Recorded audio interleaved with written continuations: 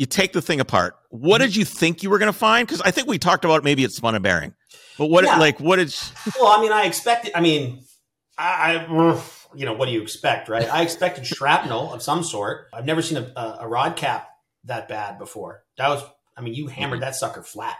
That was pretty good. Yeah. I did a good job. I did a great job. In the end, you benefited from a couple. So, look, we figured out what happened. And not long after that, I took my own motor apart, and you were the beneficiary of that.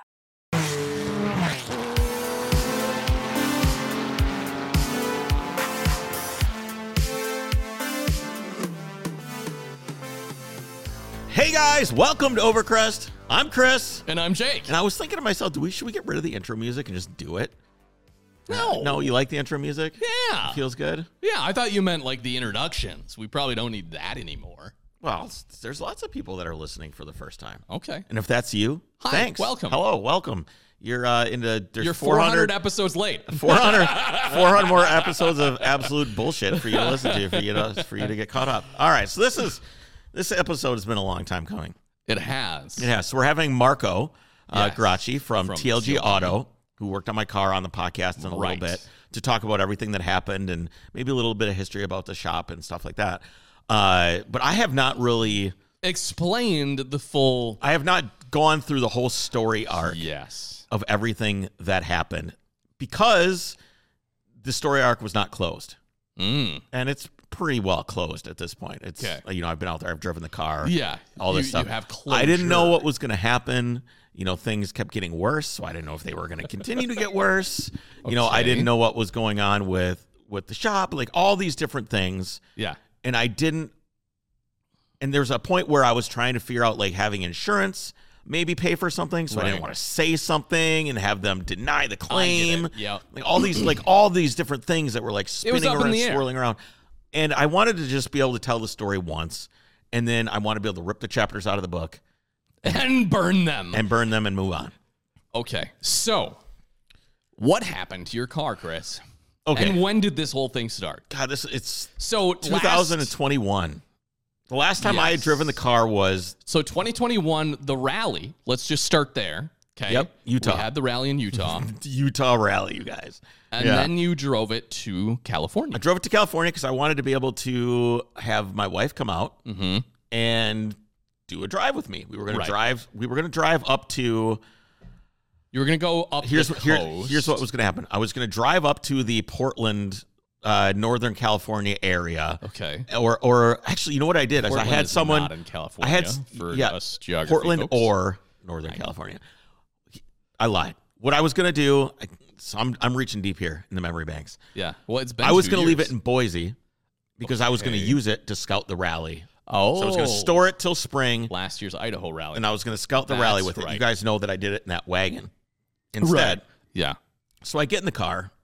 It's great. It's fucking awesome. California. So you parked it out there. I parked it out there. And I left it with Marco. I said, hey, Marco. With Jess. I left it out there. I said, hey, Marco, check the thing over. I'm going to be coming out with my wife. Yes. This is, I want it to be nice. Just ready to go. Change the oil. Yep. Check the brakes. These different things. And just because it's really hard to do all that shit when you're not at home. Plus, you can store the car, whatever. Yep. So he gave it a little once over. Gave it a once over and ended up staying with a friend, a listener out there. His name's Sebastian. Many thanks to him he's a great dude. He has a car that's actually being worked on at TLG as well. So it wasn't too far from the shop. So I left it there. Never leaked a drop of oil. Interesting. It was that motor never leaked. Yeah. It never leaked. I built that motor. My buddy Aaron at Flat Six helped me some. Right. But I'm still fucking proud. Yeah, that I built that engine myself. Drop. Never leaked oil. Never skipped a beat up until this point. Nothing. Always just took it. Right. Like if this was a marital relationship, I would be in prison a long time ago for how I treat that car. You are not easy on that motor. Not easy on anything because it's just I'm just going to, and that we'll talk about whether that's still possible anymore as we go on here. Mm-hmm. Okay. So you and your wife fly out for my birthday. Okay, my birthday's January 3rd. Yep. We fly out on the 1st. 2022. Maybe it's the 1st or 2nd. 2021. I don't even know what day it was. get out there, go to Sebastian's house. I remember just like he had an orange tree there, and I remember picking up an orange, or maybe it was a lemon. I don't know, some fruit. And it got in the car, and I remember just driving it, and it was great. Yeah. I was so excited to be back in the car again. It was great. It was great, and Jesse was happy. I was happy. And Marco had actually found out an issue with the carbs. That's right. It had not been running well. Yeah. And the reason that it would never idle, there's other reasons now that we've discovered, is that there was a burr on the actual throttle of the carburetor. So when the butterfly would close, it would hit that burr and never close completely. So you're getting all this waste air going through. You can't tune for it. And it would always be fine if I would jam the throttle close, hold it down. Oh, sure, because you're getting past the burr. Yeah, but it still has weird idle troubles, and I think that's because the springs in the distributor are not strong enough. Sure. Which is, shout out to the guy that built it, and I wasted my $900 on doing that. So shout out to that guy. I don't think he builds stuff anymore. I think very tempted to say who it is, but facetious there. Yeah, he doesn't. So you had your distributor recurve to that. Yes, I did. So if this guy still was working on cars, I would call him out. Yeah, because I'm salty about it. Anyway, so I pick up the car and we park it at a place called the Tangerine.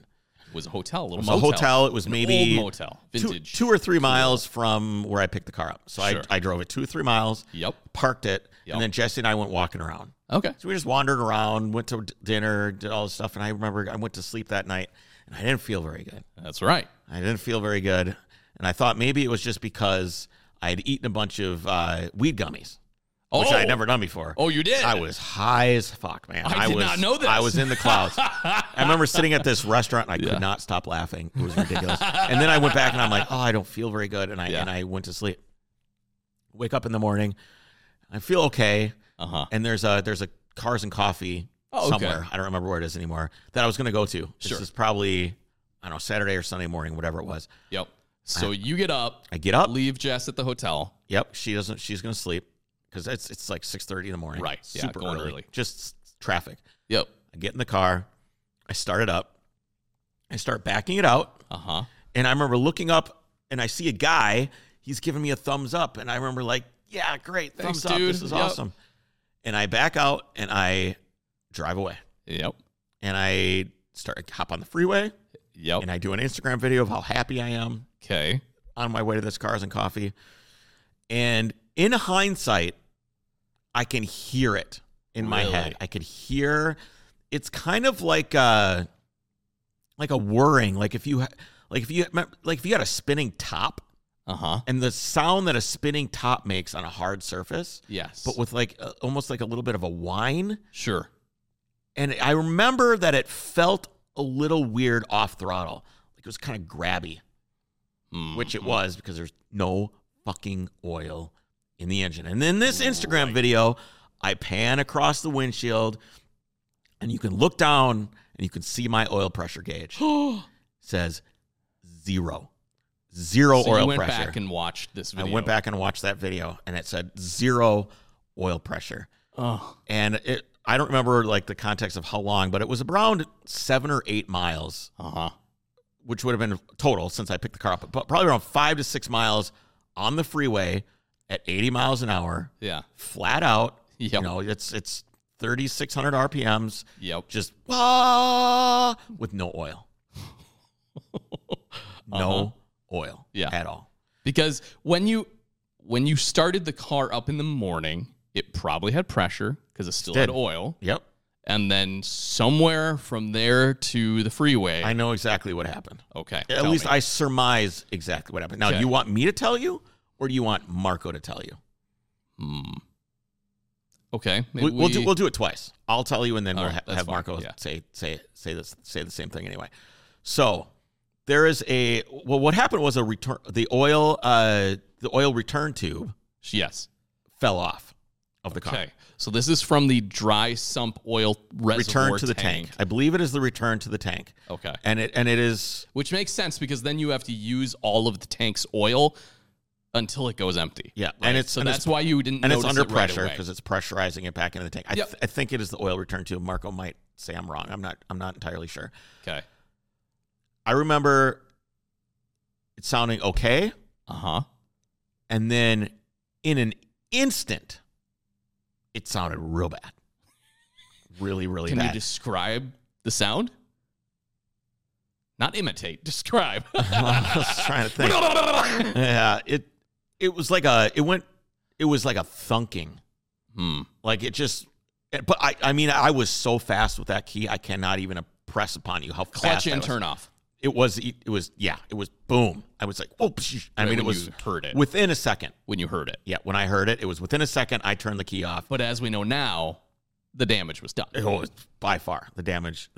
We'll talk about. I'll let Marco talk about the damage and stuff like that. So, I coast off and I coast for as far as I can off the on ramp. I was lucky. So luckily you were right by an exit. Right by an on ramp. Coasted off, went around this corner and parked the car. And then there's the video that you see of me pushing the car up the street, crying. I was crying when I was pushing the car up the street because you knew what this meant. I pulled over, and I'm like, okay. I tried to start it, and it started and sounded the same. So it was like, and then I turned it off again right away. Like, okay, shit's fucked. It is. So then I get out of the car, and I go and I look underneath the car. No, nothing. No oil, no holes in the case. I'm like, what the fuck happened? Yeah. What could that be? It's like I have no idea. What could it be? It's because you didn't see actively dripping oil. Because there wasn't any, dude. There's no oil. It was all gone. No, but I did kind of poke around, and I saw that oil line was not attached anymore. Okay, you saw it. And I go, holy shit. This is all a little muddy. I don't really it's been a long time, but yes. I don't remember if I put the oil line back on. I don't recall. I don't even remember what it was when. So that was the catastrophe. That was the catastrophe. That's what happened. That is what happened. Now, what I think the reason for this is. Yeah. Okay, so normally this line is a crimped line from the factory. So it is a rubber hose that goes into a crimped. It's a high pressure hose. So if you ever look at like an air conditioning system, if you don't know oil cooled cars, anything like that, all you have to do is look at an air conditioning system and you can see these types of lines. Yep. There's a hard line that goes into a soft line. Right. And on that is a big metal crimp. Yes. Okay, so it's a barb metal fitting. Yep. They slide the hose over it and then they crush it down on there. Yep. It's not a hose clamp because why? Because it's too critical. It's too critical for a hose clamp, so they crimp it because hose clamps can come loose and they can fall off. Okay. So, but the problem is over time, you don't know that this is loosening. No, over time, these crimped connections, they start to leak. And there's no way to stop them from leaking. So what you do, especially if you have a 72 911 where the oil lines are NLA or you can't find them, especially if you live in like the Midwest, or this was already done before I got the car. Okay. Is you take a saw's cutting wheel, and you cut that crimp off, and you put a hose clamp on it. And is that what was there? That's what was there. So over time, and I mean, everything's tight, right?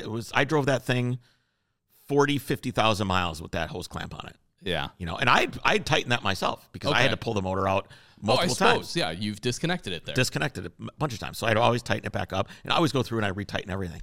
So that hose clamp, I drove the rally. I drove from my house. I drove all over the place on the rally. Drove it all the way to California. Yep. And then in that parking lot, this is what I think happened. I'm 90% sure. In that parking lot, it was probably 45 degrees that morning. It's winter in California. It was 40, 45 degrees. Really thick oil, 2050 oil. Very extremely high oil pressures. Yep. When I went and started that thing up, it blew that line off. That oil pressure, that hose clamp over time, so I never loosened itself up enough. I never realized that was not still the factory crimp. Yes, it's not. They're expensive. It is now. I guarantee you it is now. So that is what I think happened, and I'm pretty sure that's what Marco thinks happened too. I kind of went the insurance route of like trying to explain to him that maybe something came up and impacted the line. Right. Maybe I ran over something. Right. They didn't buy it, which is fine because it's like a $40,000 insurance claim, right? Yeah. They weren't down with that. They told me to pound sand. And I was going to be like, oh, well, fuck you. I'm going to switch insurance companies and all this stuff. I'm like, you know what? They've done every other claim that I've asked when I ran over something in the road and like, and they've never had a problem. So I'm fine with sticking with that insurance company. I don't think it's what happened. Yeah. So I didn't really push the envelope. No, I'm just so broke that I'm like, I'm going to try because at the time I didn't really know. I'm like, well, it's possible something could have came up and impacted the line. Honestly, I remember talking to you at that point, and that's what you had thought happened. Yeah, you generally thought that. When I went through all kinds of stages of grief. Maybe something ran up and maybe I posted pictures on my Instagram the day before. Maybe someone came and sabotaged the car, loosened the clamp, or tried to fuck with me, or drain the oil right out of the sump. I don't know. Come on.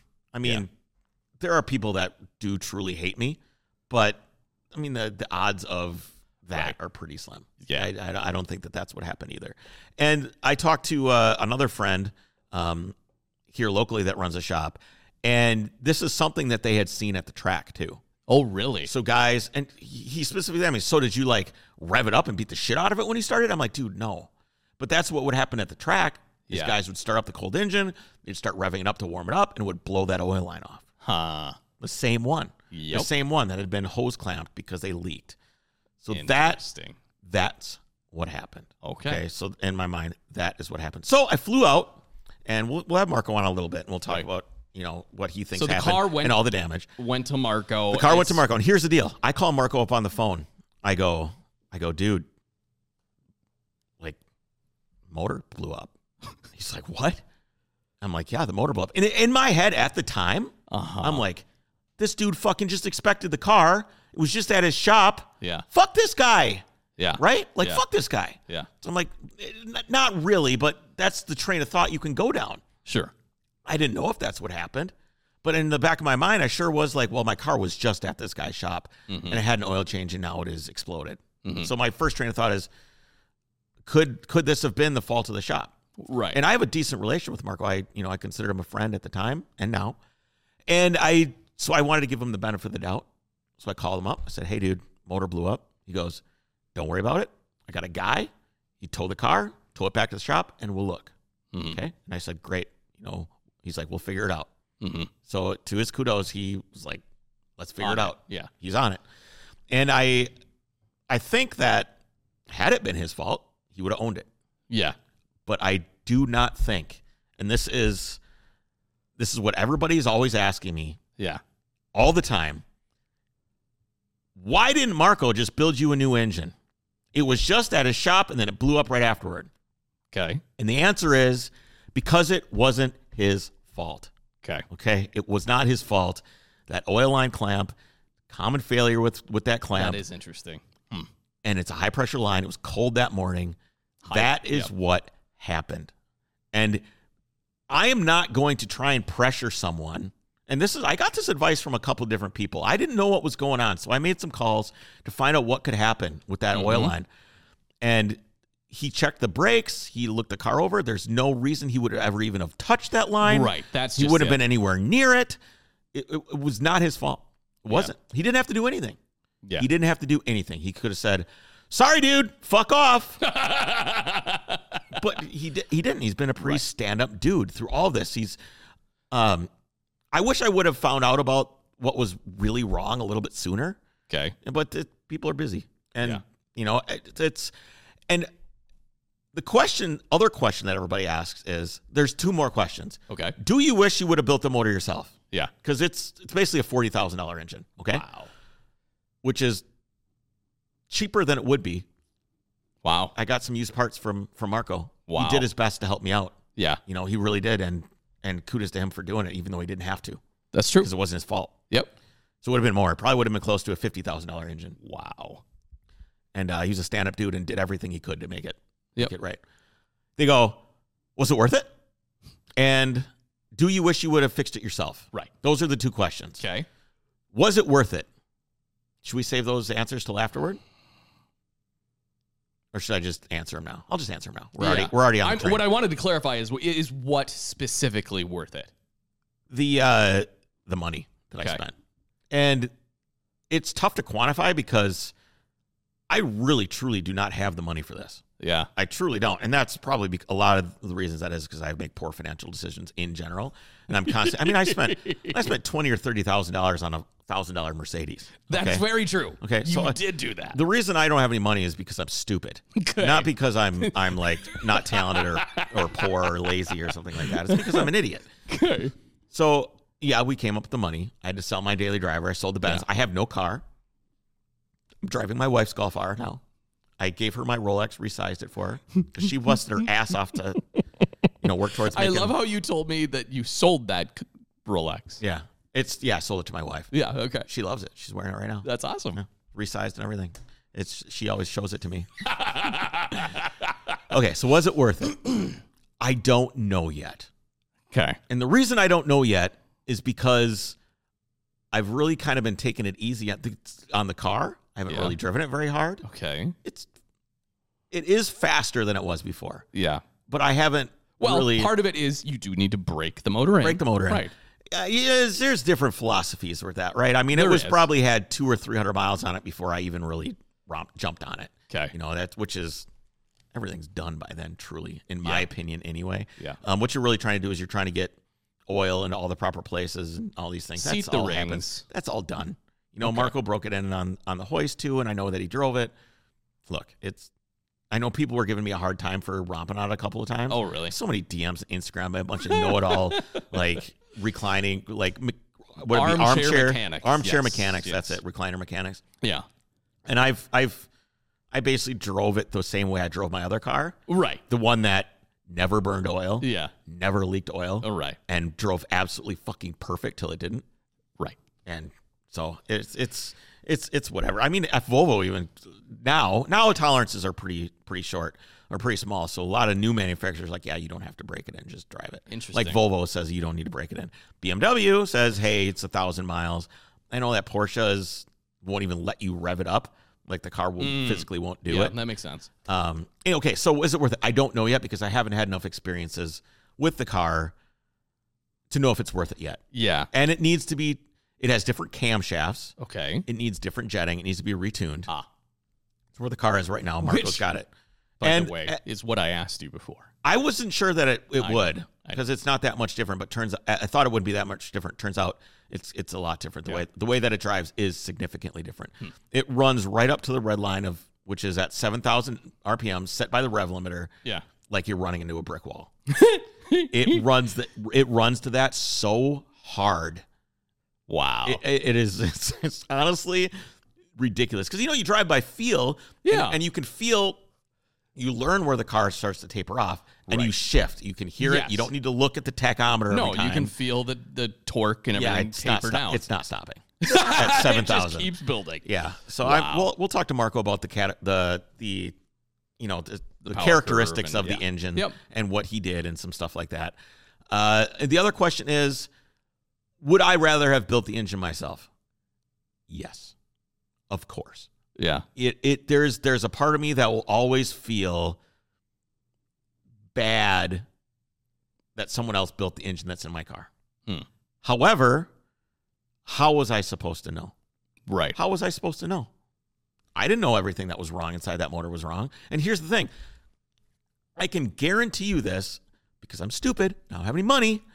That if I would have towed that car home and shoved it in the garage, pulled the motor out of it and went, oh no, that motor would have gotten put in a box in pieces and put under the counter, and I probably would have bought like some 2.7 or 3 liter or a 3.2 or a 3.6 or whatever it would have been, and I would have thrown it in there. Okay. And it wouldn't be anything like it was or is now.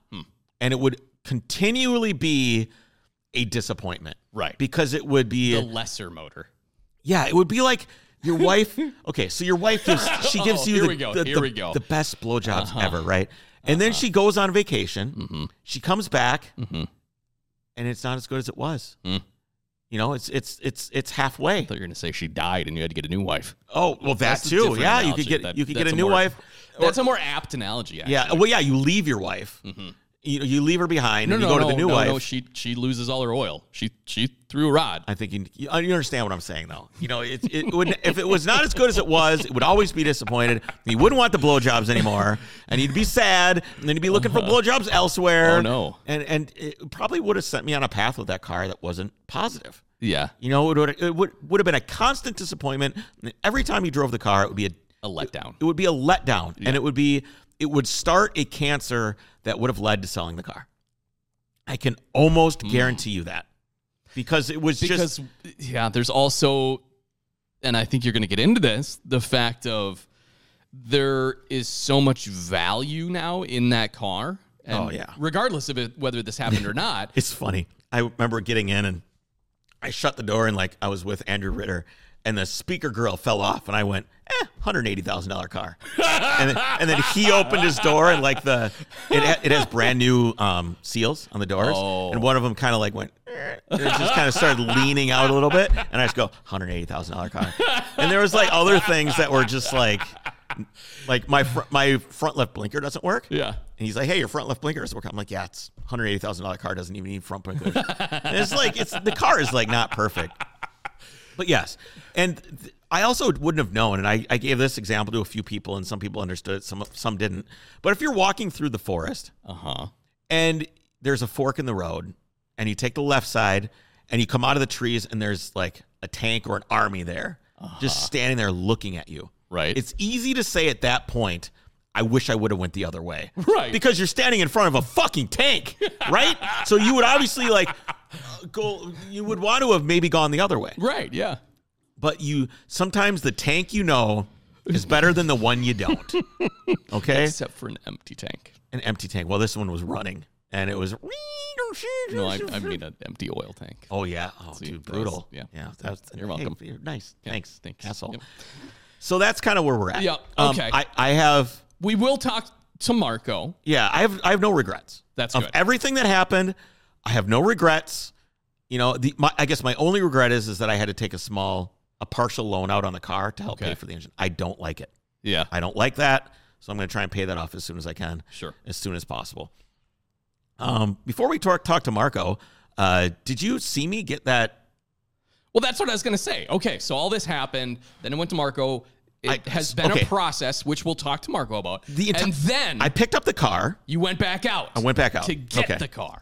I picked up the car, and first of all, I was like on Instagram, kind of walking into the shop. I had to just turn. I couldn't. Yeah. Like I couldn't even. Like I don't. If I remember, like it goes like this. I walk in. I'm like, oh, there it is, and I'm like, oh shit, my heart. And then I turn Instagram off and like put it in my pocket because I was just like completely emotionally discombobulated. Yeah. Because the experience of seeing the car for the first time was surreal after it'd been a year and a half since I saw the car. Right. Since I saw the car, since it blew up. Well, a little less than a year and a half. Yeah.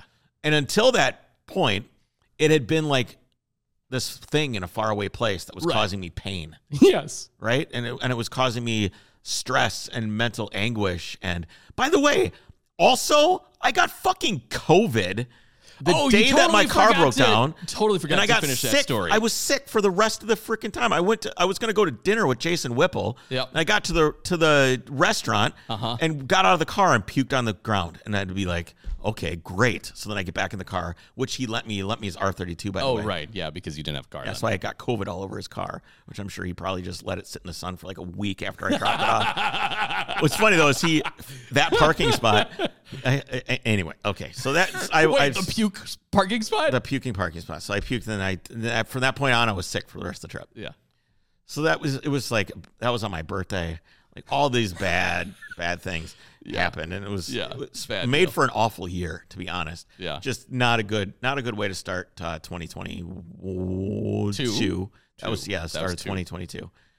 Where was I? Oh yeah, I picked up the car. Yep. So fast forward to last week. Of course, it's just raining, raining the whole time. Ah. The whole time I was in California, it rained, and I can tell you that driving in California in the rain is not like driving in California. I'm sorry, in the rain here. Why? Because the greasiness of the roads, it all like comes out of the pavement because it's just like oil and grease just spread everywhere, never washed off for months and months and months and months. Rain that frequently. Doesn't so rain. When it does, very, very slippery. Interesting. So driving the car in any way, shape, or form was near impossible. Wow. You touch the gas and you're sideways instantly. Instantly. So I got maybe like 4 or 5 hours of dry. It was, that was it. Yeah, that was it. So I did get to drive on my way up to Ojai to hang out with Matt Crook. Yep. Hung out with him a little bit. Got his Targa running. Yeah. Which he had dragged out of a yard. Okay. And had been sitting. The last tabs were 2018. Right. Which doesn't mean it was running then. No, it just means somebody cared in 2018. Cared enough to title it. And I told him, I said, hey, man, I bet you. And apparently there's like $100 bet, which I didn't know about. That I didn't know about. But I told him, I said, dude, I'm going to come out there and get my car. I'm going to drive up there. Yep. And that Targa is going to run before I leave. Yeah. I don't know about that, everybody said. You don't, and granted, you had no idea what condition this thing was in. Sure I did. Oh, okay. It had been sitting since 2018. It was a 2.7 CIS. Like, I had like an estimation of it. Okay. So, and of course, I asked my buddy Aaron, I asked Mark, I'm like, what's going to be wrong with this thing when I get there? So, yeah. They're like, yeah, the CIS fuel head probably is going to be stuck. And, you know, I'm like, yeah, I know about that. And the injectors are going to be shit. I'm like, yeah, I know about that. Is it bleed the injectors? Yeah, okay, I know about that. So I get over there, put gas in it, turn the key on. All the fuel lines just break. They're just like, they just explode. They're brittle and hard. So we have to go get, and CIS is like 60 to 80 PSI fuel pressure. Okay. The regular like fuel injection car is like 30 to 50. Oh. Not direct injection. That's like 2,000. Thousands, yeah. So we're still at a really high fuel pressure for a rubber line. Yeah. So you have to get fuel injection hose. You can't just get radiator line. Yeah. So we went and got some fuel line. Turns out the auto parts stores in this town close at like 3 o'clock in the afternoon. Good, as you should. Very slow and lazy town. Everything closed. Like you couldn't even get a cheeseburger after 8 p.m. Wow. But we got all the fuel lines, got it to stop leaking, went and bought a battery for it, put the battery in, and lo and behold, she starts to cough a little bit. She starts to cough a little bit. Pretty soon, I reach in, I pull up I did unfreeze there's a little plunger. Do you know how CIS works? Yeah. Does everybody else know how CIS works? No. Okay. So you have a throttle body. First of all, it's continuous injection system. Yes. So usually with a fuel injected car, you get pulses of fuel when the valve opens, and then it mixes. With CIS, it's just spraying fuel. However, you know, you got to keep in mind that I think in some of the other cycles, it doesn't pull fuel through as hard. I'm not sure how it means any kind of fuel efficiency. I don't know how it does it. It probably gives it less fuel than it would otherwise need if it was only going then. So it builds up. Here's how. Okay, here's how it does it. Okay. You have a throttle body. Okay, every car's got one of those, except for a diesel. Does not have a throttle body. We don't like those, though, so we don't worry. We're not going to talk about those right now. As a throttle body, you open it up, and it changes the vacuum pressure. Correct. And on the other side, on the engine side, not on the filter side, on the engine side of the throttle body, in between the throttle body and the intake manifolds in the engine, is the CIS fuel metering system. I thought it was before the throttle body is the meter plate. You're right. Sorry. You're right. So okay. So first, you have the metering plate, and then you have the throttle body, and then you have the engine. You're correct. Yeah. So when you open the throttle, there is a little bowl. Correct. Okay, and it has a flat piece of metal in it. It's a plate. Yeah. It's a little plate, and it is balanced, and there's a weight on the other side. And at the fulcrum point, slightly off from the fulcrum point where this thing levers back and forth, as you open the throttle, the air flows through and it pulls up on this metering plate. Right. And as it pulls up on this metering plate, the fuel pressure pushes through the plunger, which is being actuated near the fulcrum of that seesaw. And that basically, the amount of air pulling down on the barn door changes the fuel pressure to the amount injectors. Of fuel to the injector. Yes. So that's how it works. So what you have to do sometimes is bleed those because there's air gets in the lines, whatever. So you have to reach in and you have to. Well, the car just keys on. You push up on this metering plate, and when the cars haven't run for a really long time, they go, and then they sound great. And his kind of sounded like, it didn't sound very good. But over the time of getting it running, and I could hold the throttle open, it started to run really well. Nice. And then pretty soon it ran great. Really? This thing runs out great. I know for a fact it is running on the shittiest gas known to man. Okay. So, Matt, if you are listening to this, go change your fuel filter right now. Oh, right. Yeah, so we put some Seafoam in it. Yeah. Because all the fluids have been drained, so it had an empty tank. Oh, okay. So we put the Seafoam in it with a full tank. Yep. I said, run this through. Yep. Change the fuel filter. Yes. Do it again. Yep. Change the filter. I said about 3 times. Wow. You're going to need to do this because it's just got all kinds of varnish on the bottom of the tank. The tank itself, It just needs to be cleaned out and cycled through. Or you could just take the gas tank out and have a guy do it. But I doubt that's going to happen. Did you do a valve adjustment? Did you change the oil? Did you do It didn't have any oil in it either, so it's got new oil. Okay. All the stuff for the ignition system was there, like all the plugs, cap, rotor. I didn't do any of it. Once it ran, I'm like, it runs. I'm done. I pulled one plug to look at it. Yeah, and it was great. It looked fine. Okay. It didn't really need to be changed. These things don't like. they need to be done, and it's great because then you have a baseline of like, all this stuff is great, all this stuff is new. Right. But a lot of times, a cap and a rotor is not going to go bad just sitting there. No, a spark plug is not going to go bad just sitting there. That's true. It's things you want to change because it's great to be like, fresh start, fresh oil, fresh tune-up, and go. That's always nice to do, but it's not always necessary to just have a good time, get it running. Anyway, got it running. Nobody gave me $100. I don't know what was supposed to happen there. You didn't get $100? I didn't get $100. I did, however, get a bunch of beers and a lunch and a dinner, which is fine with me. Very good. Yeah. All right. I guess that's the whole story. Yeah. I mean, that's where we're at. That leads us to now. There was a street fight. Oh yeah. Okay.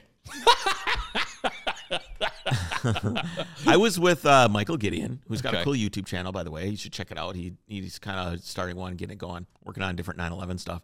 Anyway, so we're in the car, like driving. Where did we go? We went to pick something up. Oh, we borrowed a fuel line off of another engine that Matt had at his garage. Okay. So I grabbed this fuel line. We hop back in my car and we're driving.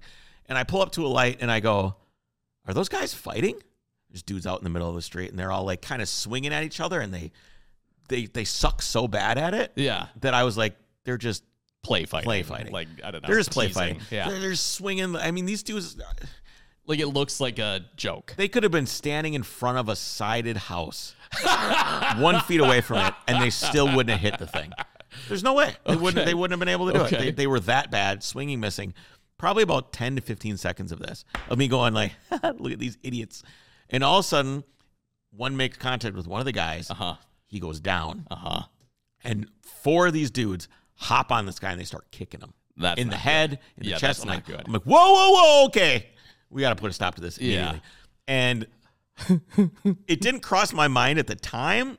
But in hindsight, it's pretty good to know that Michael is like a jiu-jitsu black belt. Oh, okay. Like, yeah. So had something gone awry, terribly wrong, it would have been. Yeah. I have a feeling a lot of these guys must just be like waiting to just beat someone's ass, right? How could you not? If you were like a black belt in something, how could you not want to beat someone's ass immediately? I don't agree with that. Oh, come on. Come on. The only reason I disagree is because then that same analogy, if you carry a gun, are you just waiting to use it? That is the truth. You know what I mean? You got to keep in mind that someone like that is supposed to know their limits. Yeah. And they can't just kill someone with their fist because their body is a deadly weapon. Sure. We learned this in concealed carry permit classes. Correct. You learned about this. Yes. It's a great analogy. Anyway, so I go, I'm probably 75 yards away. Okay. One of the times that I drove the car pretty hard. Whomped on First gear, second gear, pulled up, stopped, flat out. And I don't have a horn, so I just revved the shit out of the car right next to him. And those dudes stood up so fucking fast. Must have been like out of a movie. This 911 comes pulling up. And I said, that's it. You're done. It's over. Yeah. He's on the ground. It's over. And I was swearing. I can be loud. Oh, yeah. I was like, it's done. Yeah. And what I didn't know is Michael had already gotten out of the car. And he was back around the car. Like behind the car. Yeah. But they stopped. This guy's like bleeding. He's cut right here on his. He's got like the typical boxer cut. Like right here, it's bleeding down his face. And he's like, oh, mother, you F word this and not the fuck F word, the other F word. He's like, oh, F word this, you're just a little F. And I'm like, dude, these dudes were just beating your ass. It's over. It's done. Get in your van and go. Oh, the other F word. Yeah. Give me that one. This other chick comes running out. And it was over. It was either over her pussy or the drugs she had. I don't know which, but it was one of those two things that this chick was holding out on somebody. Or giving it to someone and not giving it to someone else. Okay. It was my thought. It was a really intense situation. Oh yeah. Because I was not wanting to get out of the car. Right. Michael was already out of the car. Yeah. So when I saw him, I was like unbuckling like seatbelt. Yeah. And then they left. And I was like, oh, thank God. Yeah. Because I'm not a fighter. No. I'm just not. Honestly, I don't want to get in a fight. I also would have been concerned about my $180,000 car that's right here that I just got, that they could start of course. In or sure. Who knows? Yeah, right? Fine. But I was most concerned about the guy that could be killed. Oh yeah, no, I 100% would have done the same thing. Yeah, it got ugly real fast, and we were on him like this, and that dude was still, Still pretty fucked up. All right, we've got to call Marco. On that note, we're going to call Marco and talk about other things that are fucked up, like my motor and what he discovered when he opened it up. I'd like to also hear a little bit about his shop too. And I think there's a lot of history there. That'd be interesting. It was his father's shop. Oh, that's cool. And I want to hear a little bit about that because I know he's. I was over the course of this period of time, I had a lot of people in my ear. A lot of, like all these different perspectives and stuff going on about shops, not his shop, just shops in general, especially in California, and the cost and all these different things. And I've learned that Marco is one of the good ones. Marco, thanks so much for coming to hang out with me, man. Glad to be here, Chris. What a journey it has been, huh? What a journey it has been. Now, I just got done telling the whole story, 40 minutes the whole story, but I left some meat on the bone for you. I kind of explained what I thought happened, but I wanted, of course, get your opinion on what happened as well. But before that, I want to hear about TLG, the shop. And as an outsider who knows you as, I know you kind of well, but I know that the shop was owned by your dad. And I would love to hear about how your father built the shop and how you came into owning it, obviously, and what it was like to be around the shop as a young kid and how it influenced you growing up. That's a lot. Okay. So, I mean, I feel like I've told the story a lot, over the last, I don't know, however many years, but the short story is that. Give me the long one. I'm sorry? Give me the long one. We got time. Give me the long one. Yeah. Okay. I'm just saying you don't have to be, there's no sense for brevity. You just tell how you want to tell. Okay. All right. My dad was born back east, grew up in Queens, New York, and always was kind of a motorhead. He was technically proficient naturally. It was one of those things, people are naturally they're naturally gifted in certain things, some people can write, some people can draw. My dad could turn a wrench. He just had this knack for it. Could fix anything, the guy. Is there also a knack for people that just break things? Is that also because that's Chris? Because I've got that one. Yeah. I've got that one. Well, taking apart is a lot different than putting back together, Chris. Exactly. Yeah, he stole his cousin's car when he was 13. It was like a 50-something Chevy, and he pulled it up under a tree, and he ratchet strapped the motor out of the front, and then pushed the car back, dug a hole, dropped the straight six in the hole, pushed the car forward, and dropped a V8 into it, and she never knew until she went to drive it, and suddenly she had a car that was doing burnouts. My cousin, she's like my second cousin, so it's my dad's cousin, Fran. She tells that story and just laughs like crazy. So that's kind of who my dad was, just into modifying cars. And as he grew up, he needed to get a gainful employment somewhere. And so he went to the local gas station, and the owner of the shop had a Porsche, and they worked on a lot of English cars, Jags and Triumphs and what have you, MGs. And he started by sweeping the floor, and he would sweep the floor, and then he'd lean on the broom, and they'd go, "What are you doing?" He says, "Well, I'm done with my job." And they're like, "No, you ain't. Don't let the boss see you leaning on the broom. Here, clean these parts." And then it was like, okay, well, I'm done with that. What next? And okay, take this apart. Okay, put this back together. And next thing you know, he was actually working in the shop as a mechanic. And again, showed technical proficiency very quickly, as he has told it. So, there's no documentation, but this was the story I was raised with.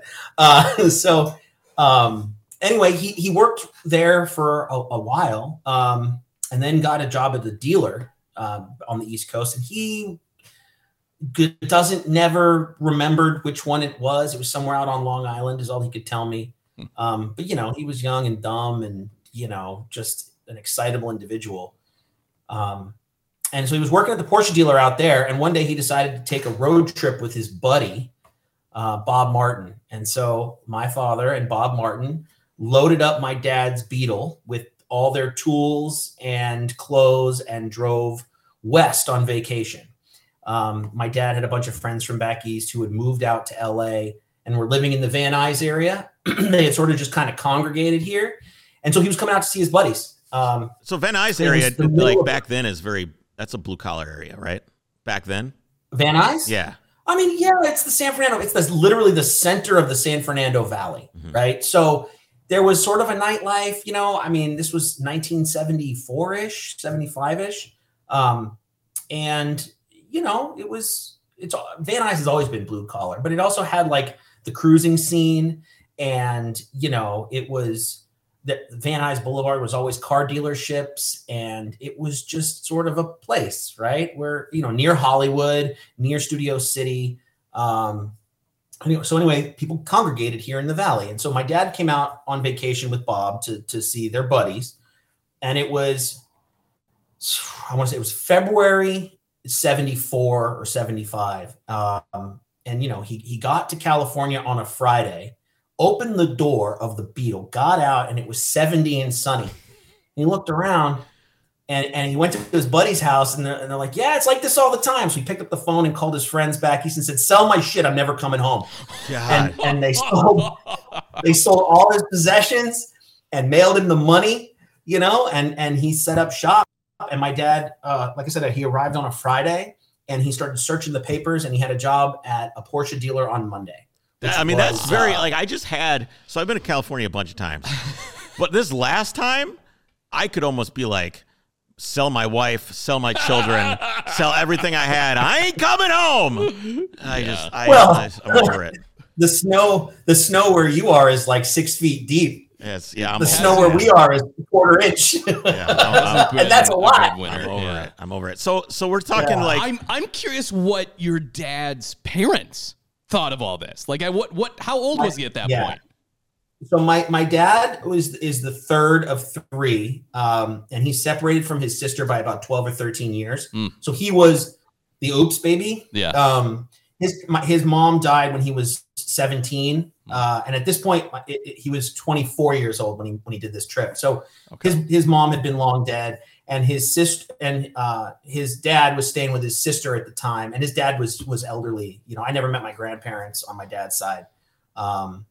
But I think my dad's dad passed away in like 78 or something like that, 79, right before I was born. My mom got to meet him, but he never met she never met my grandmother on my dad's side. So anyway, he was a latchkey kid. He kind of raised himself as long as he wasn't, bleeding face down in a gutter. And even if he was kind of on his own to like do his own thing, come and go as he pleases. And he had a really tight knit group of friends that he grew up with that kind of like moved out here, and he came out to see him and he stayed. So, he got a job. He landed on a Friday, won ads on Saturday, had a job interview on Monday, and was in the shop working by Tuesday, we'll call it. And he had his own tools. He brought everything with him. Mm-hmm. So what was a Porsche dealership job like back then? Like you think of you walk into a dealership now, and it's so fucking clean and it's perfect. But and there's they were like computers on carts wheeling around. Yeah, they were the weird import brand. Was it like an Audi / Porsche situation? Yeah, it was Merlin Olsen Porsche Audi. Okay. So my dad was actually an Audi guy. Like they stuck him on the shitty jobs, right? But he was really good at it. He was technically proficient. So he could churn through those line jobs really fast. And as a result, he got to do the Porsche training, and he made really good friends with the shop foreman, a man named Wolf Brooker. And Wolf and my dad, Wolf was an old German dude, used to work for Vasek back in the day. He was a truck driver for Vasek, and ended up at Merlin Olsen. And Wolf had a son named Kerry, and Kerry was the mop bucket kid at the dealership. Well, to this day, Kerry is still a very close family friend. My dad and Wolf were very close until Wolf passed away. It's one of those like sort of family things. They became fast friends, and I don't remember Wolf ever coming to the shop and working. This is our third location. So at the location previous to this, there was always like this Hazet tool cart with looked like a tub, right? And it had like the 3 shelves that like lifted up. That was Wolf's, and he kept it at my dad's shop for years and years. So Wolf was always sort of like a background fixture. And yeah, I have books in my cabinet that I use to this day that still have his name on the inside cover, things that he gave to my dad when he retired and didn't work anymore. So, it's a family business. It's a historical business. It's been around forever since so anyway, my dad worked at Merlin Olsen. And then, he may have had a drinking problem. He may have had a falling out with management and he may have gone looking for another job. Anyway, he ended up taking a job at Fulmer Porsche Audi. Okay. But the problem with Fulmer was it was really far away from where my parents were living at the time. So my mom sort of met my dad in that early period when he moved to California.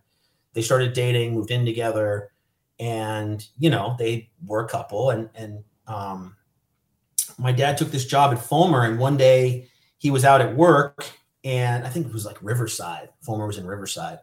My mom got into a car accident, and she was all busted up, and she was in the hospital, and it took him like an hour and a half or 2 hours to get home, to get to her from work. And he was just like, I can't live like this. Like, this is bullshit. I need to be closer to my wife, and so he quit. And they had been recently married, and they discussed kind of the next thing. And I don't know whose idea it was to open the shop, but they, my mother and my father, made the decision to open TLG using the money that they were gifted by their friends and family for their wedding. So this company was seeded by my parents' wedding. That's so cool. Yeah, it's like it's a real family fucking business, man. My mom, so my dad's name was Tony, my mom's name is Lois, and the last name is Gerasi. So that's how we get the T, L, and G. And she was in line at the office, I don't know, the business office for the city or something, and they're like, "What's the name of the place?" And she's like, TLG. And like that's how it became what it is. It was never really a plan. It was just sort of roll the dice, wing it, and see what you get. That's kind of how this place was for a lot of years in the beginning. But it was a new business. It was the late 70s. Porsches were plentiful in the Valley. They opened a shop. The first shop location was in a gas station, actually. Like, you have a gas station, and then you have the pumps out front. Then you have a little like tune-up shop in the back. Well, that was my dad's shop. It was a little tune-up shop. And I could tell you tons of stories about how he got his first employee, and so on and so forth. Just when were you an employee?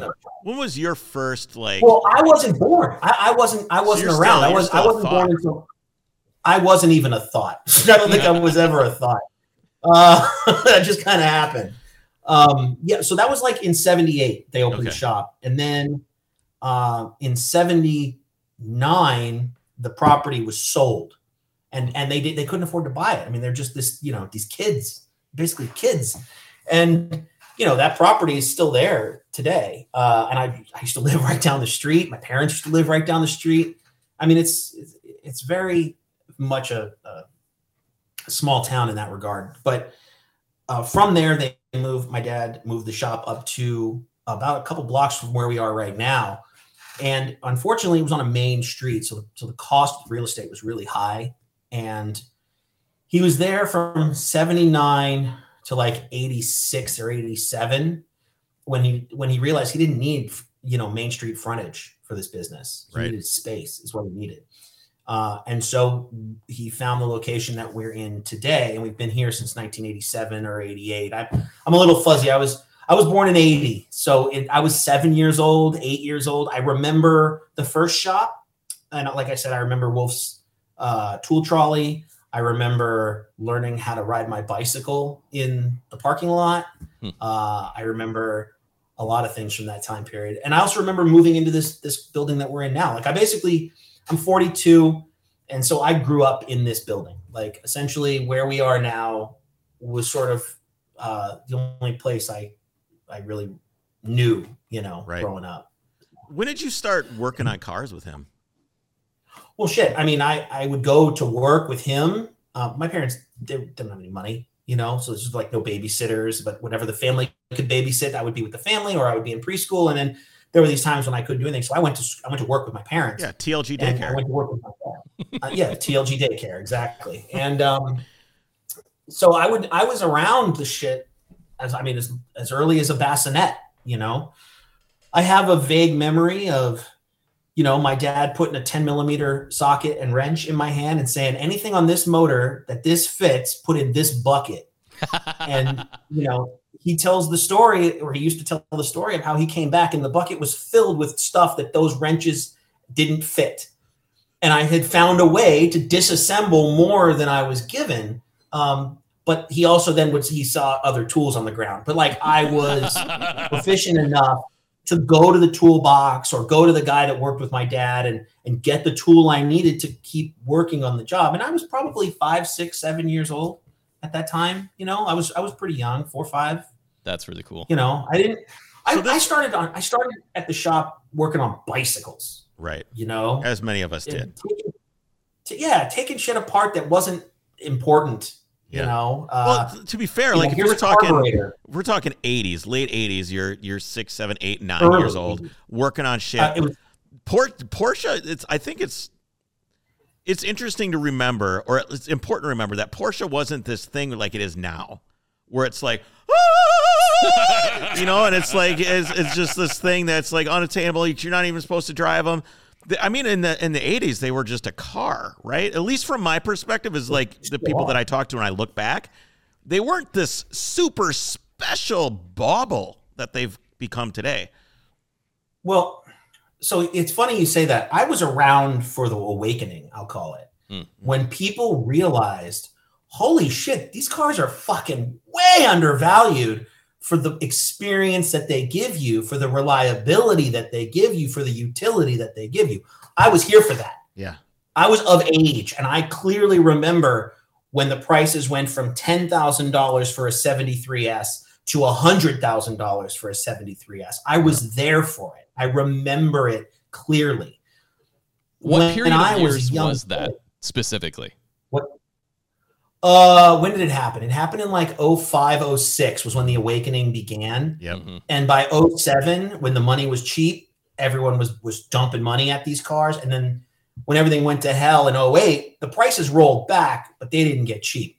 Yep. They stayed expensive. Well, before we get into like modern TLG, I want to ask if there's any lessons that your father gave you that you still think about when you're running the shop. Anything that you learned from, maybe you didn't like say, well, Marco, you really got it. I'm just talking about things that you were imparted upon you by your father with the shop and Porsche and everything that you still have habits to for this day. Well, I mean, there's ways of doing things that he taught me that I don't want to even say that I do them the same. Everything I do is kind of built on that foundation, right? I took what he gave me and I made it my own. Right. So he taught me how to take things apart and put them together. And then I found the methods of doing so that best fit me and how I think and how I work. The lessons that he taught me that I still use today are things like integrity, honesty, fair treatment of everybody, fair pricing. I mean, yeah, this shit's fucking expensive, but like, if I could, in some cases, what I can buy a part for versus what the retail price is, I mean, we're talking 1,000% spread, right? I'm not a joke. Like, if something costs me $2, but it retails for $200, I'm not going to be the dick who charges $200. But there are people out there who do. Yeah. I'm the guy who will charge you $25. I'm making a killing on the price, but you're saving $125. Like, right. That's what my dad taught me. My dad taught me in very simple terms that everybody's got to eat. You got to eat and I got to eat. And the fairest price is somewhere in the middle, and you just do the best you can all the time, operate with honesty and integrity, do what you say what you mean. That's just some adult shit. Yeah, that goes beyond running a shop. That's just, I'm sorry? That's just life. That's what everybody's doing. But there's a lot of people who don't operate like that. There's a lot of people in this world, that, and in the car business that don't operate that way. I ate so much shit on cars when my dad died and I took over, when my head wasn't right and I was still working, and I put a car together and it was fucked up. I took it back apart and I fixed it. Why? Because it's the right thing to do. I lost my ass, but I did it. And the guy's still my client and he's still happy and he knows what happened and everybody's fine. You can't win them all, right? But I think like, I guess you were asking me for like specific. No, that's good. I was open-ended. It was. Yeah. That's honesty and integrity is what my father taught me, be a man of your word, be an honest businessman. Don't be a scumbag. It's just pretty straightforward stuff. Yeah, it truly. You think it would be just that easy, but as we know from the reputation of other shops, that the problem is that there's a never-ending line of idiots that will give people their money. So you can it's great to have the return customer, but at the same time, man, there's other idiots out there that'll go anywhere. It's just how it is. I have a couple very specific examples. I'm not going to name names because I'm not going to call them idiots or whatever. I'm just going to say that I have had clients come to me and say, I want you to do this. And I said, I won't do that. And they said, but I'm paying you. And I said, I don't want your money to do that. It's not right. And now whether it's not right for me or not right for the car, that is open-ended, and every situation is different. But like, there's certain things I won't do. Like I won't work on cars. Like I won't work on fake Speedsters. They're Volkswagens. I'm not a Volkswagen shop. I won't work on V8 swaps because I don't work on Chevys or Fords. I just don't. Not to say that they're not good cars. I'm sure they're great for somebody. I'm not your guy. Right. I won't modify certain things a certain way because I don't think that it's fair to the car. And I think long term, you're going to be happy you listened to me. I don't backdate cars, because I think it's cutting up a perfectly good G-body car to make it something it's not. For the amount of money you're going to dump into this shit, buy a fucking early car and dump the money in it. You're going to end up with something that's worth more in the end. Yeah. Is that happening less and less now? The backdate, is the backdating happening less and less? I feel like I hear about it less. No. It's just as popular now as it ever was. The quality candidates that are worth the quality candidates are getting harder to find. You used to do it with the shitty cars. Well, the shitty cars are gone. And so now you start doing with better and better and better cars. So then the real good cars are gone, right? Or not available at reasonable pricing. It's You think the cars are worth what they're worth? What? Do you think the cars are worth what they are? What people are paying for them? Well, it's all relative, Well, sure, but it's still there's been a meteoric rise in the last 2-3 years. Is it warranted? I think that every case is independent of the other. Honestly, I have seen some shit sell on Bring a Trailer where I wanted to throw my computer across the room, Yep. And I've seen some shit go on Bring a Trailer that should have sold for twice as much. I think that every single thing needs to be taken on a case-by-case basis. On the whole, I think pricing is a little nuts. Yeah. But does that mean it's wrong? No, it just means that I can't afford the shit, and I got in at the right time. My 911 is one that's been in my family since 1991. I inherited it when I sold my yellow car because I owed my parents $10,000 because they lent it to me to buy a house. And I had to pay the piper, so I had to sell my car. Yeah. It's just the way it goes. It was a means to an end. And I got another one down the road. Yep. I don't know. It's tough. It's tough. We've talked about it quite a bit on this podcast. I just wanted to get your thought on it. Okay. So do you remember what you were doing and where you were when this guy named Chris called you up and said, dude, my motor blew up? Like, what was that like? It was a Sunday morning. I had just woken up and I was hanging out with my kids. That's why I don't give people my phone number. Yeah. Well, I would have been sitting out there for a long time. If not, dude, I remember I sat there and I had your name pulled up and I was staring at it. And I'm like, I do not want to do this. But you did the right thing. I don't know what to do because I'm in an unfamiliar place. And I just was like, I don't know what to do. I had cried. I was done crying, so I wasn't going to be crying on the phone. But I was like, I don't know what to do. Like, I didn't know what was wrong. You know, it was tough. And I was like, I have no idea what to do. So I just called you. I didn't know. Well, I mean, look, it was a Sunday morning. It was cold as shit outside. Sure was. And it was fucking cold. I think it was like in the 30s. It was about this time of year, wasn't it? I think. Well, it was January, so it was probably even January. colder. Okay, yeah, it was December, January, but it was like winter. It was January 2nd, actually. Yeah, it was the day before my birthday. That's how I know. It was the day before my birthday. Happy birthday! Fuck you! Yeah, happy birthday! Bite the bullet. Okay, so yeah, I was hanging with my kids. I get this text message or phone call. I can't recall exactly, but I do remember immediately thinking, "What the hell did I do wrong?" Yeah. That's the first thing I thought of. Yeah, that was what I thought too. When you were on my phone, I was like, okay, he's all right. In order of how my brain works, it's okay, is the person okay? Yes or no? Yes, okay. Put that away. Mm-hmm. Is the car okay? No. Okay, who was the last person to touch it? Me. Well, what did I do wrong? Why is the car broken? Right? And I started going. My head just went for a ride. And I honestly, I couldn't think of anything I could have done that would have led us to where we were. Right. And I mean, I have to admit, at the time, I wanted it to be your fault so bad. Yeah, no shit. I wanted it. Nothing. I wanted it to be your fault.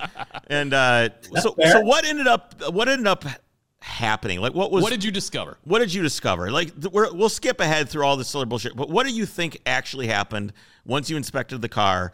And then maybe talk about the discovery process of cracking it open and seeing everything.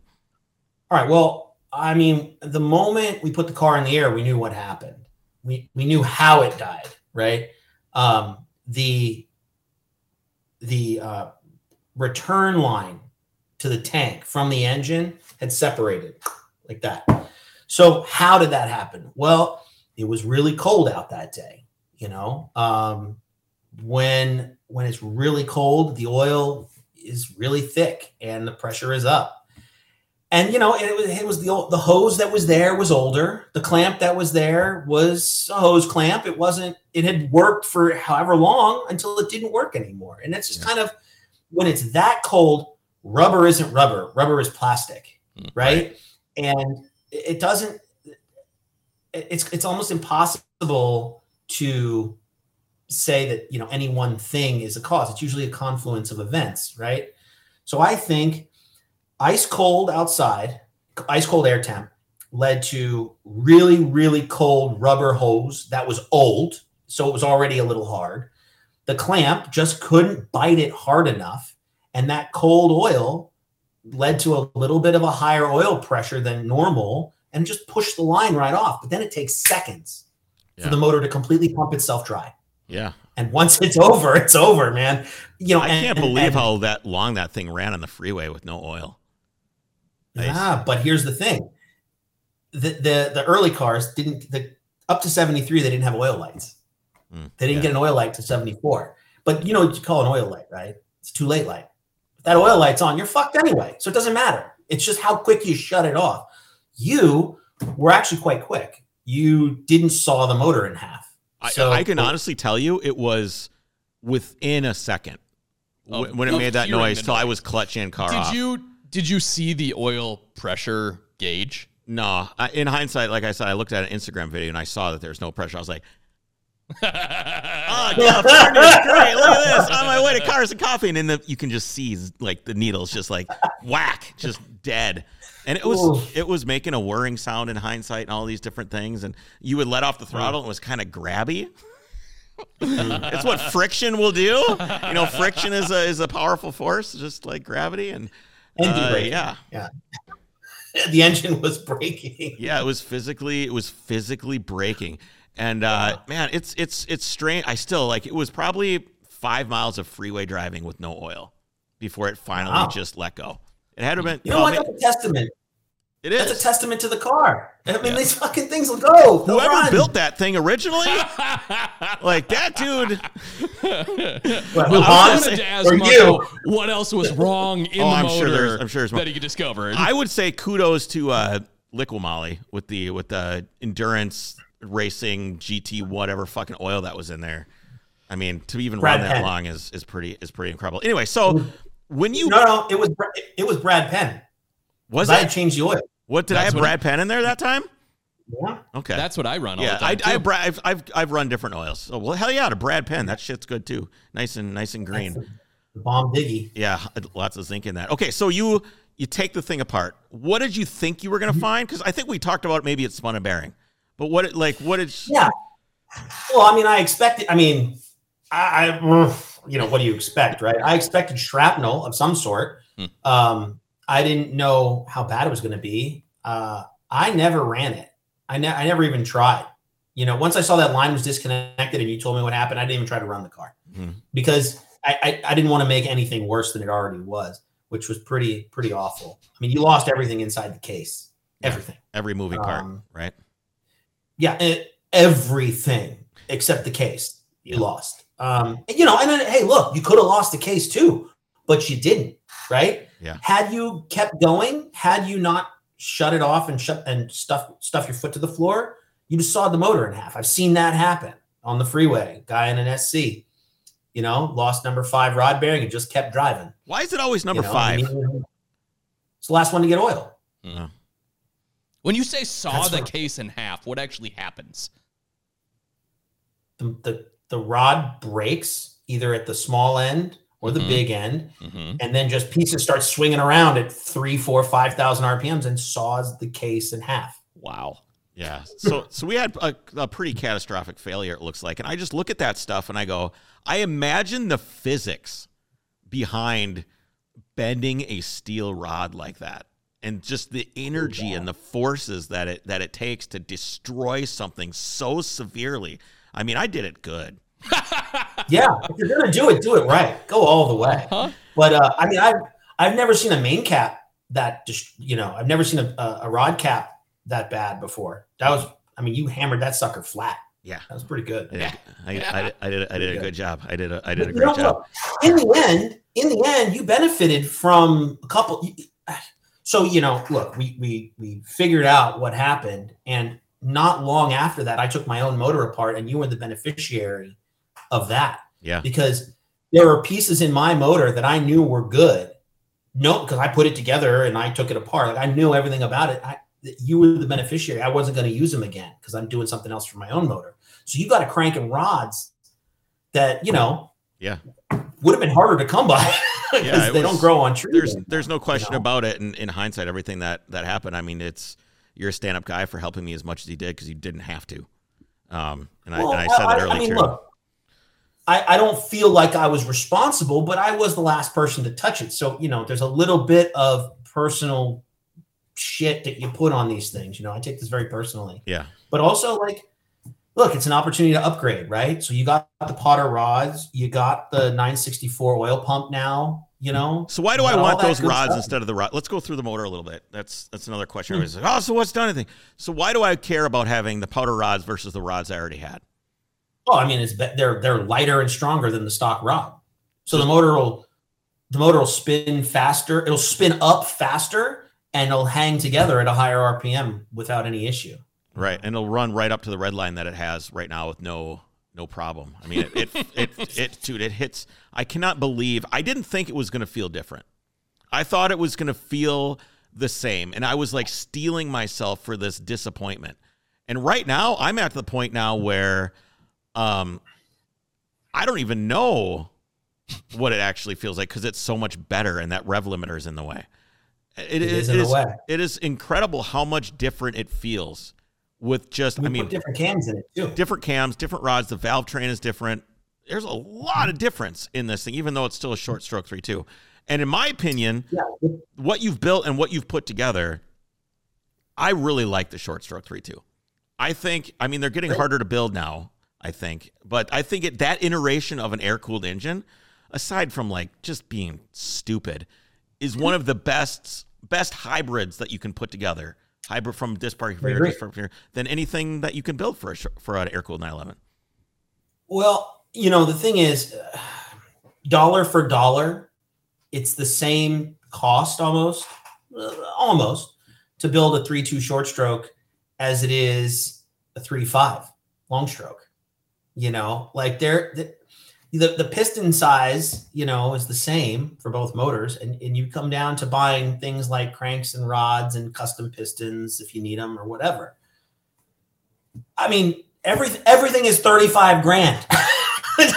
It doesn't matter if it's a fucking 2-liter or a 3.6. Wow. It's $35,000. Right. It's $35,000. Or and if you want to get crazy, it's $55,000.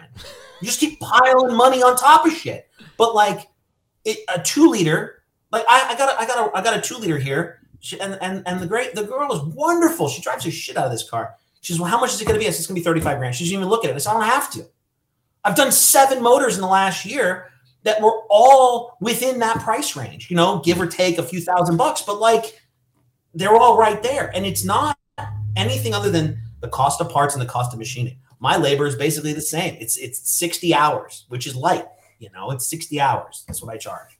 At shop rate. But so that's why you don't see these motors. You don't see 3.2s and you don't see 3.2 short strokes because someone can build a 3.5 and everyone wants more and bigger and whatever, right? I would argue that the amount of power in my car it's perfect. Sufficient. Yeah. Sufficient. It's like it's not scary. It's not scary fast. I don't want scary fast. I want just right. Well, I mean, sometimes scary fast is just right. Yeah. But what I'm driving at you here is that the American mentality is that more is more, right? So people have lost sight, I think. This is like a very large kind of generalization, and also something you can spin yarns about forever. But people have lost the idea of feel, right? And personality and character. So the great thing about Porsches and the air-cooled engine in general is that the personality and characteristics of a 2-liter is different than a 2.2, which is different than a 2.4, which is different than a high compression 2.4 built with 2.2S pistons, which is very different than a low compression 2.7 RS compared to an andiled high compression 2.7 RS. And every single iteration has its own personality characteristics, and more isn't necessarily more when you step back and you just sit in the driver's seat and experience the car as a whole unified thing, right? Because what looks good on paper and when you're bench racing your buddies doesn't always translate to a better driving experience. And I think, again, that's something that we can discuss at length, ad nauseum. I think that's missing from the air-cooled Porsche culture these days, right? It's becoming the R group. It happened years ago. It became an arms race, right? Everyone wanted to build bigger, better, badder motors, 4 liters, 4.2s, whatever, right? But everyone forgot how wonderful an original 2.2S motor could be, and the characteristics and driving experience that can give you. I just finished one for a guy, and I was like, hey, man, this thing was awesome to build, and I love how it came out, but it's not going to make a ton of horsepower. He goes, it's going to make exactly the horsepower it was designed to make. That's what I wanted, because that's the car I want to drive. Yeah. Okay. So anyway, I guess I off on a little bit of a tangent, but that's what's so great about the 3.2 short stroke. You get the benefits of the larger displacement, which would be the 98s, right? But you have that 70.4 stroke. So it really spins up quick. And then you lighten up the rotating assembly with lighter connecting rods, and it spins up even quicker. And it's just a very alive motor. The motor likes to just spin. I mean, and spin and spin and spin, and it's not going to make a ton of torque. It's going to make 20 foot-pounds of torque less than a 3.5. But it'll a 3.5, you could make them spin, but they don't sound the same. They don't feel the same. They're just different. I want to ask you, Marco, because there are a lot of folks who are not air-cooled people listening, and you talk about the cost of building these motors and how you just know it's going to be around that 35, and how it goes machining and parts. And what is so unique about these motors that you don't hear about rebuilding an LS or anything where it's that expensive to machine or buy parts? And if you do spend that much money machining and parts, you've got 2,000 horsepower. Right. Okay, that's fair. So the difference is the amount of people who touch them. Okay, why is that? I'm not a runner machine. I don't run a machine shop. I can't answer that question. I think it's when you look at the way that no. That's I'm not being dismissive. I mean, that's when you boil it down, right? Mm-hmm. There are a handful of machine shops in North America that will touch. I see what you mean. A flat 6. It's because it is so unique and specialized. That's what makes it expensive. I'm sorry, I didn't mean to cut you off. I apologize. I have been constantly searching for machine shops. There are the known quantities, right? Mm-hmm. And I don't have to name names to let everyone know who they are, because you already know all of them. Yep. And I have gone over the last 2, 3, 4, 5 years, and I've knocked on doors and I've said, look, I've got this, and I need a machine shop that I can count on to turn this around in 4 to 12 weeks, because I can't wait 36 weeks for this shit. I can't wait 24 weeks. Time is money in my business, and I need to turn and burn, right? And they all go, we love to do it, but we're so backed up with our V8 stuff, and then for us to tool up and do this other work doesn't make logical sense to us. We're already backlogged 6 months. Right. Well, wow. And you have to think, there are machine shops all over this great country, and you got 5 that'll touch a flat 6, and they can charge whatever the fuck they want to charge. What doesn't make sense. Set the price. Well, I think. What do you mean doesn't make sense? Supply and demand. You're forgetting the fact that the shit I've ever seen. I know, but why, Marco? Then don't I just start a machine shop? Because I'm going to specialize in that. I don't know. And then I don't know. No, and I don't mean to be snotty. Why don't you? No, why don't you want a business plan? Here's a business plan. Go out and buy a Rottler. Get to work. I think the issue is that the learning curve is very steep. The consequences for failure and not doing it right are very high. And it is a very unique motor. You can always weld a case back together. Oh, you can't. No, you can't. And you can fuck up cam towers. You can fuck up cylinder heads where that shit will never go back together again. Now Porsche will sell you a brand new one. That's true. It's not like you can walk out and get a Cathedral Port cylinder head. Right. You can go to the junkyard now. I can go now and get a new cylinder head. Yeah. Finding new cylinder heads that don't have the valves sunken in, that haven't been over machined, it's not easy. The part availability is not there, and the consequences, like I said, for failure are high. And all this shit has to be fucking perfect, or the motor won't turn over.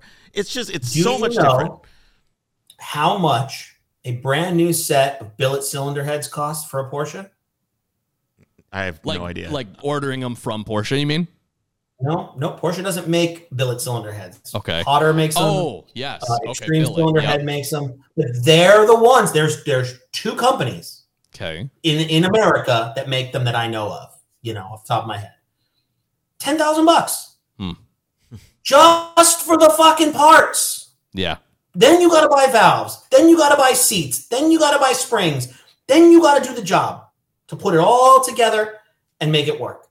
So how much do you have in your cylinder heads? And people say, well, that's really expensive.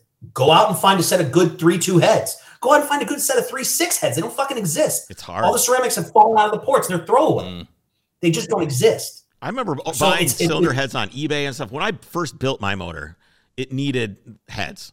And I would order them, and they would show up with the valves pushed through the seats. They were cracked. They were junk. I don't know what happened, or if people just quit caring at one point in time, so everything got thrown away, or what. But it's just or it's the thermal properties of the way how hot these engines run, and they're expanding and contracting all the time. What it is, but it's all of it. Yeah, all of it. All of it. You know, the newest air-cooled 911 is 1998. Yeah, it's getting. I mean, that's what 30 years old at this point. You know. Yeah. My math isn't very good. That's okay. It's almost 30 is my point. Yeah. You know, like we're bumping up on 3 decades for the newest piece of shit to come out of Germany. You know, like, you know, and it's just getting harder to keep them running, and it's a very capitalist thing. It's just supply and demand. You know, and we have this inertia right now too. The air-cooled inertia with the cars that are for sale. All of a sudden, because they're worth money, more people want to restore them. More people go to the machine shop. Well, I mean, in terms of like the machine, the market's cornered, you know, and I don't fault these guys for making a living. I don't fault them for charging what they charge. Hey, you want to be the boss, you got to pay the cost, right? That's how it works. So, you know, that's why. How much does it cost? That's how much it costs. I mean, the pistons and cylinders are $5,000. Yeah. I mean, like, I don't have to look to know that. It's just what they cost. Me either. I've paid for them 3 times. I know. Now. I have them still up in my browser at 2.5 that I want to do.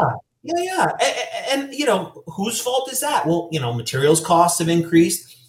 Why can't we get certain parts? Because the metal doesn't exist. You know? And I can tell you, I did those 3 episodes. We did those 3 episodes of all the cars that you could own instead of a 911. And I can tell you right now, and I knew this before I even left. I'm not fucking leaving. I ain't leaving. I'm staying. I'm not selling the car. There's nothing else. Like you said earlier, the reliability, the simplicity, and the performance together, you can make power in all kinds of other shit. If I wanted to do power and I cared about doing quarter mile run, there's a lot of better ways to do it.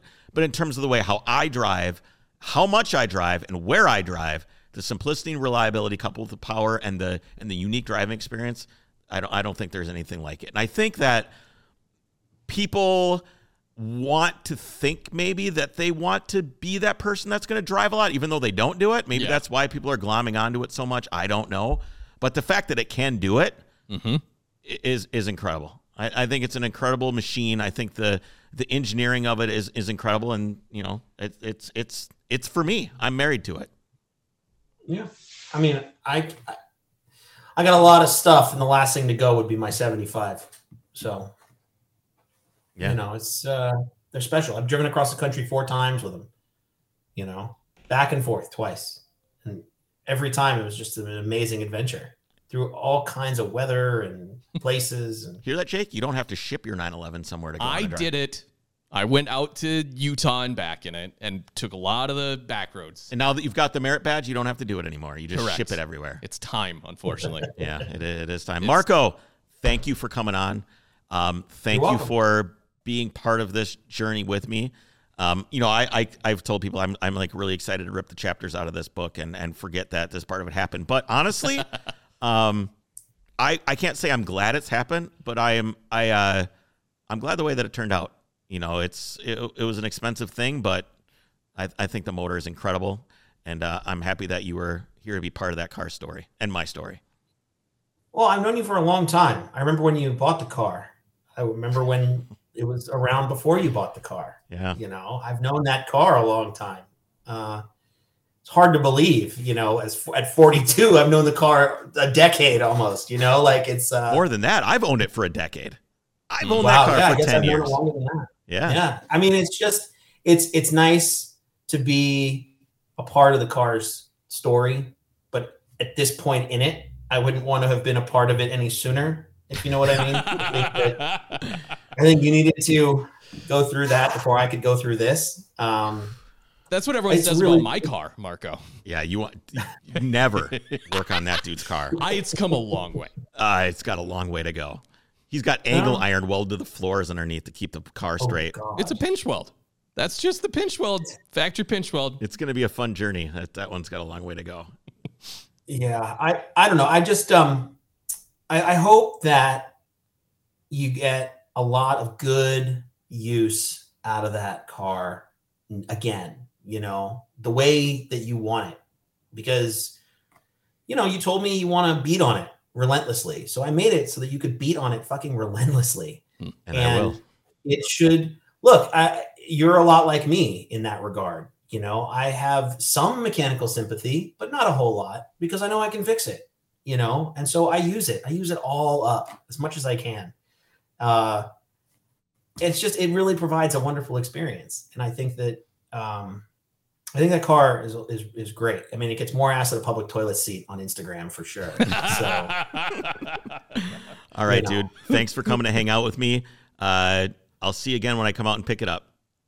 Right on, man. You take care of yourself. Later. All right, dude. That's it. There you have it. You're the man himself. Many thanks to Marco for coming on. I like the perspective of a 2 driving different than a 2.2, than a 2.4, than a hot 2.4, and then here's what I want to do. This is what I talk about all the time: is the pursuit of more. Yeah, it is absolutely endless. Oh, you have to find the formula that works for what you do and what you're going to drive. Obviously, I kind of go, power isn't important. It's important. Yes. Right. It is. It is for sure. But only in the context of what you're trying to experience. Mm-hmm. That's what's most important. So what are you building? Well, I don't know, because I want to know. Here's the thing I was going to ask her. Like, okay. It's like, I want to drive each of those now. I want to drive a 2.2 stock, what mine is maybe supposed to be.